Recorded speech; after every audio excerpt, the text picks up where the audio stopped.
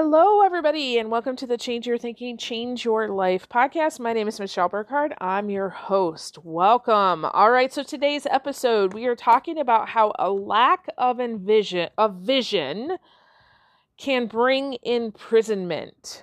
Okay, a lack of vision can bring imprisonment. All right, so what do I mean by the term imprisonment? I guess in its most simple form, what I mean is you're expecting something or someone outside of you to change, but not you. Okay? Expecting something or someone outside of you to change, but not you. That is a form of imprisonment. It's also kind of insane because that never happens. Okay, so let me share a couple examples. Let's say you're in a relationship, and it can be anyone, right? It can be anyone, and it can be any issue.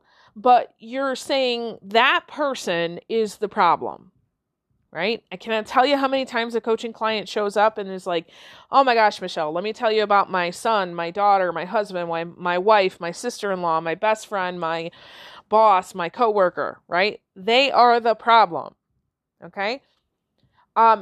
Again, that boss and the work issue, they need to change, right? There's this thing that's happening at work, and this boss is absolutely horrible, and they need to change. Or maybe you're having an issue or a problem or challenge in your health, or maybe your wealth, right? And you look at society and the culture and the political field, right? And you're in the economy, and you're saying, oh, all of this needs to change. Okay. The truth is, regardless of all of that, you have options. So the problem is when you look at the other person, your boss, culture, society, economics, politics, and you say, all of that has to change. First of all, none of it's going to change. Okay, so you're always going to feel like you're imprisoned. You're always going to be a victim. You're always going to have an excuse of why you can't have what you say you want. And the truth is, you have options. But why don't we see those options? Okay, so when we're stuck in this, they're the problem, why don't we see those options? Well, first of all, I think it's because when we have a fear that shows up, it creates this emotional turmoil in us, right? It kind of limits our perception. It kind of changes our prescription lens, if you will. And we can't choose a new thing. So we operate under what is called our default thinking, okay? Usually when a problem or issue shows up, you feel smaller than your problem. So you feel limited, less than, disempowered, like you don't have the resources, right? So let's say, here's a great example. Everybody take a breath, okay? I might be using an example that may be triggering. Let's say you go to get gas in your car, right? I don't know what gas is like near us, I think it's coming down, but, people get all weirded out about this, right? And I get it. Let's say, the gas price jumps up a whole $1, right? I get that. That is going to add some, issues for a lot of people, especially if you've got a lot of commuting. I get that. However,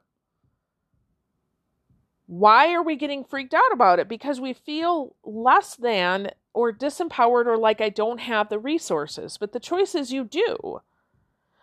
So the fix in these situations is to see ourselves as bigger, right? Where are my opportunities? For example, I know for me, one of the things that I said as the gas prices were going up was, oh, thank God I have an online business, right? I know that's not for everybody. I'm just using it as an example. And at the same time, my husband was called into his office. Now he's got a 55-minute drive one way to the office. So instead of working 1 day a week at the office, he was working 4 days a week.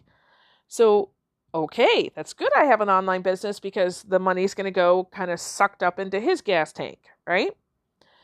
And I also looked at it and said, okay, what can I do to bring in more money? Right? So instead of focusing on this is the problem and all of the political and economic situations that need to change to help me with my problem, I bring it back down and say, whoa, wait a minute. I am bigger than this problem. I have resources. I have things at my disposal. What can I do? Where is the opportunity to take care of this problem for myself? So freedom is really knowing that the fix for whatever you problem you have is already inside you. You just need to find it. Now, some of you can't find the fix on your own. You haven't practiced that before, so you're not sure how to do that. Some of you are just in a place in life where, let's face it, the problems have piled up one on top of the other. It's kind of like when the kids were really little and they, had their playroom, and you come in and you're like, oh my God, every single toy in the whole universe is in this room on the floor, right? And you got to clean up the room. Well, where do you start? So some of you really could benefit from working with a coach. Also, someone who is experiencing new opportunities that they've never experienced before. And that opportunity looks really, really big. And you're like, oh, how do I do this? You might benefit from working with a coach. Okay. If you would like to explore options of working with me as a coach, feel free. My email is in the description of the podcast episode. You can reach out. It's michelle@growby1.com.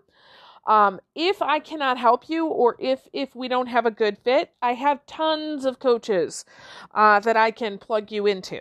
Okay? But that might be a help to you so that you're not staying stuck in this prison. Okay, that you're getting freedom from your thinking. Okay? I promise you are bigger than any problem that is in your way. You just can't see it yet. Okay? So with that, I release you into the wild. Go forth and prosper. Have an amazing day. We'll catch you next time. All right, bye-bye.